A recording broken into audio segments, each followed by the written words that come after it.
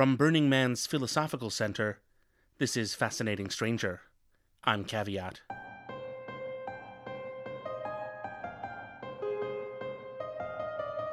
I've always considered Burning Man to be an exercise in applied existentialism, by which I mean, well, actually, what the hell do I mean? Okay. If existentialism has a snappy motto, it's probably Sartre's statement that man is condemned to be free. It's a great soundbite, and it captures something important about human life. But it's also a little depressing, isn't it? I mean, condemned? That's a word we use for prison time and death sentences. But I think it perfectly encapsulates the experience of being at Burning Man for the first time, and that first time you ask yourself, now what? What do I do?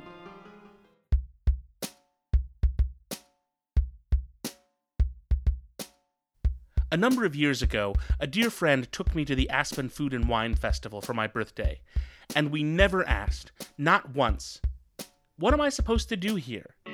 It was obvious what we were there to do. We walked from table to table, and if they had food, we ate it, and if they had wine, we drank it. It was really that simple.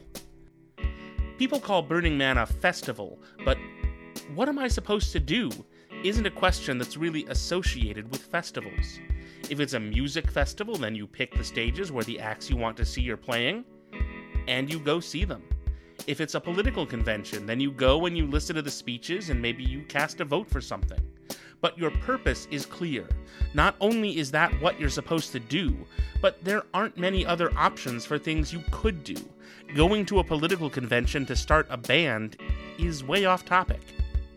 We're used to recreation that is a closed system. What's a television for? You watch it. What do I do with this book? I read it. Unless it's a bad book, in which case I throw it at somebody's television. The only real question you have to ask is, will I participate or not? Once you've figured that out, it's easy to know what you're supposed to do and go through the steps, and they're pretty much the same for everybody. When we go to festivals or events or entertainment venues, we're used to it being a closed system. But Burning Man is an open system. Not only doesn't it come with a set of instructions, it comes with very few expectations, and that means you have to make choices. Do you want to wear clothes or not? Do you want to wear a costume or not? Do you want to look for a big party or go exploring out in the open desert? Do you want to ride an art car? Do you want to build an art car? And these are the easy choices. If you want, you can start a newspaper, you can join a radio station, you can be a DJ, you can try to open an inflatable restaurant, you can offer people potato pancakes and bacon, you can yell at people through a megaphone, you can find an orgy after your morning yoga. In other words, Burning Man gives you what festivals and lecture circuits and entertainment options don't. It gives you agency. You not only get to make choices, you have to make choices. At Burning Man, you have as many choices as you do everywhere else in your life. And there's nothing you can do about it. You are condemned to be free. And condemned kind of works for those first moments, that first realization, because some people really have a problem with this. If you've been out there before, you've probably seen them, standing in slack-jawed awe, looking lost, maybe horrified, honestly not sure what to do with themselves. Because when you have agency, you are confronted with that most fundamental question. What's important to me? Given all the choices in the world, what do I want to do now? This very moment. I sometimes wonder if one of the reasons so many people say their lives are transformed by Burning Man is that they were confronted by that choice, and instead of feeling condemned by it, they got around to embracing it joyfully. I can see that changing somebody's life in a profound way.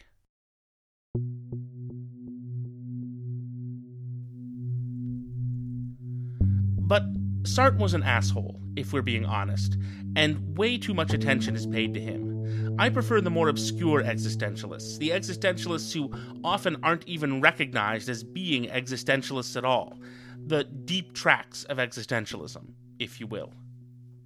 I was actually thinking about this in the first place because I was reading Viktor Frankl's book, Man's Search for Meaning, and was struck, just knocked on my ass, by the way he describes how the beauty of art and nature actually becomes more important, not less, when you're in extreme environments. And by extreme environments, he means a concentration camp.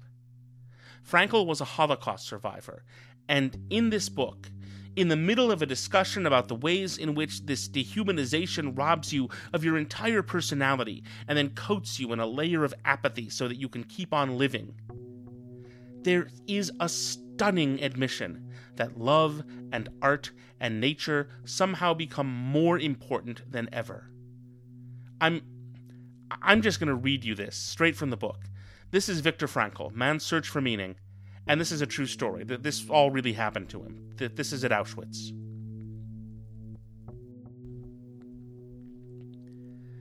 As the inner life of the prisoner tended to become more intense, he also experienced the beauty of art and nature as never before. Under their influence, he sometimes even forgot his own frightful circumstances. If someone had seen our faces on the journey from Auschwitz to a Bavarian camp as we beheld the mountains of Salzburg with their summits glowing in the sunset through the little barred windows of the prison carriage, he would never have believed that those were the faces of men who had given up all hope of life and liberty.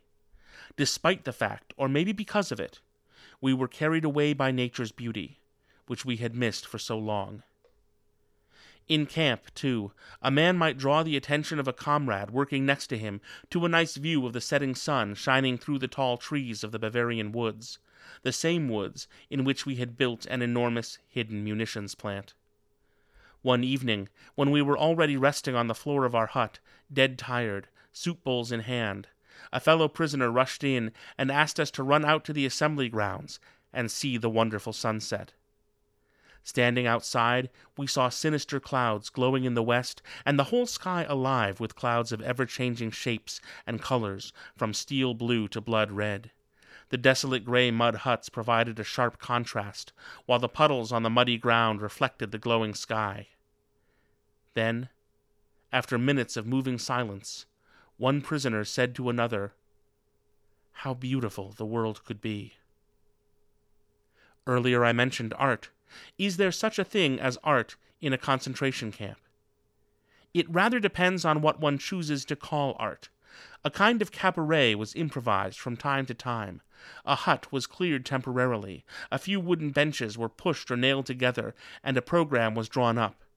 In the evening, those who had fairly good positions in camp, the capos and the workers who did not have to leave camp on distant marches, assembled there. They came to have a few laughs or perhaps to cry a little. There were songs, poems, jokes, some with underlying satire regarding the camp. All were meant to help us forget, and they did help. The gatherings were so effective that a few ordinary prisoners went to see the cabaret in spite of their fatigue, even though they missed their daily portion of food. Even in this place, a place where prisoners would see each other beaten to death and learn not to bother turning their heads, they would run to tell each other about the beautiful sunsets. They would give up food in starvation conditions to see singing and performance. My God. We tend to think of art and beauty as luxuries, as things that we can spend time on once we have the important stuff down. But what Frankl is showing us is that in fact art and beauty are bedrock needs, that when you are faced with the starkest choices in life, they can matter more than food, more than life itself. Is it any wonder then that when people realize they are condemned to be free, when they are finally aware that they have agency, they can do anything they want, so many of them choose to make art, or to engage with artists, or to find the things that are beautiful to them? I think that it's easy to forget about art and beauty, or at least take them for granted, when you're constantly being distracted, when you've got to get to work, when you've got to meet a deadline, when you've got to do your laundry, pay rent. You're not really thinking about what's important, are you? You don't feel like you have agency. Nobody reaches the end of their life and thinks, if only I'd gotten to work on time and paid more rent. No, that's stuff you do because you don't feel like you have a choice. When you do feel like you have a choice, when you have agency, you choose something completely different. You choose art.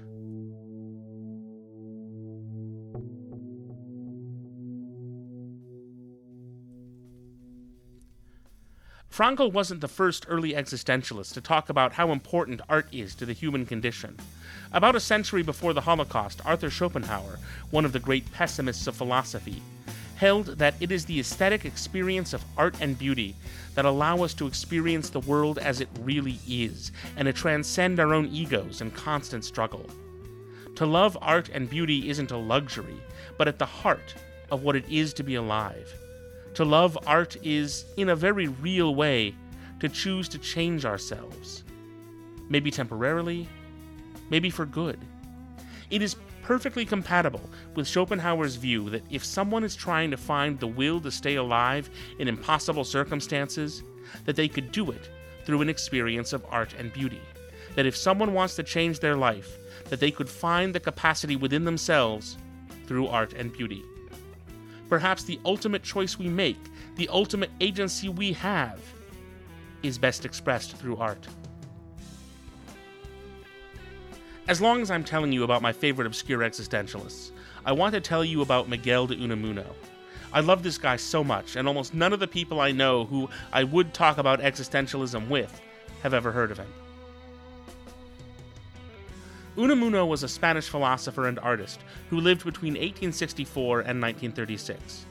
Here's my favorite story about Unamuno, and there are a lot of good ones, including this one time when he was 70 years old and he denounced fascism from on stage next to a fascist general at a fascist rally.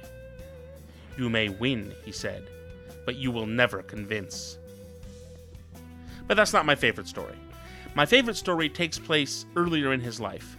Unamuno was the rector of the University of Salamanca and then was removed from his post and sent into exile by the military dictatorship. 6 years later, the general dies and Unamuno got his job back. So he goes back to the university and begins his very first lecture after a 6-year absence with the words, "As I was saying yesterday." That cracks me up. That's me. But Unamuno put his finger on something that I think really established why Burning Man is applied existentialism, not just some snappy version of a Sartre quote. Unamuno wrote, "The meaning of life will never be understood because the purpose of life is to be lived, not understood." Which is to say that we don't really have to understand why we're making the choices we are, and we don't have to wrap our approach to life or Burning Man up in a neat little bow. Life is messy and contradictory, and all we really have to do is live it. You go out to the playa, you go to Burning Man, and you can do whatever brings you alive and figure out why later. You get a tremendous sense of that agency, that ability to make choices, when you're able to just let go of the need to rationalize those choices and justify them for a while. Yes, we can absolutely justify the value of experiencing art and whimsy and natural beauty and free agency, and it's no accident that so many people are moved by these things specifically. But the purpose of these things isn't to be explained. They're to be lived. What do you do at Burning Man? Whatever brings you alive. Whatever you want to do with your life. Applied existentialism. There it is.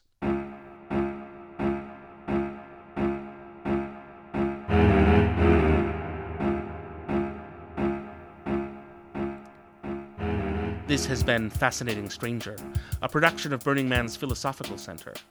I'm Caveat Magister. Our theme music was written and performed by Ariel Cruz. Be sure to catch our next episode, when I will swallow an entire phenomenologist.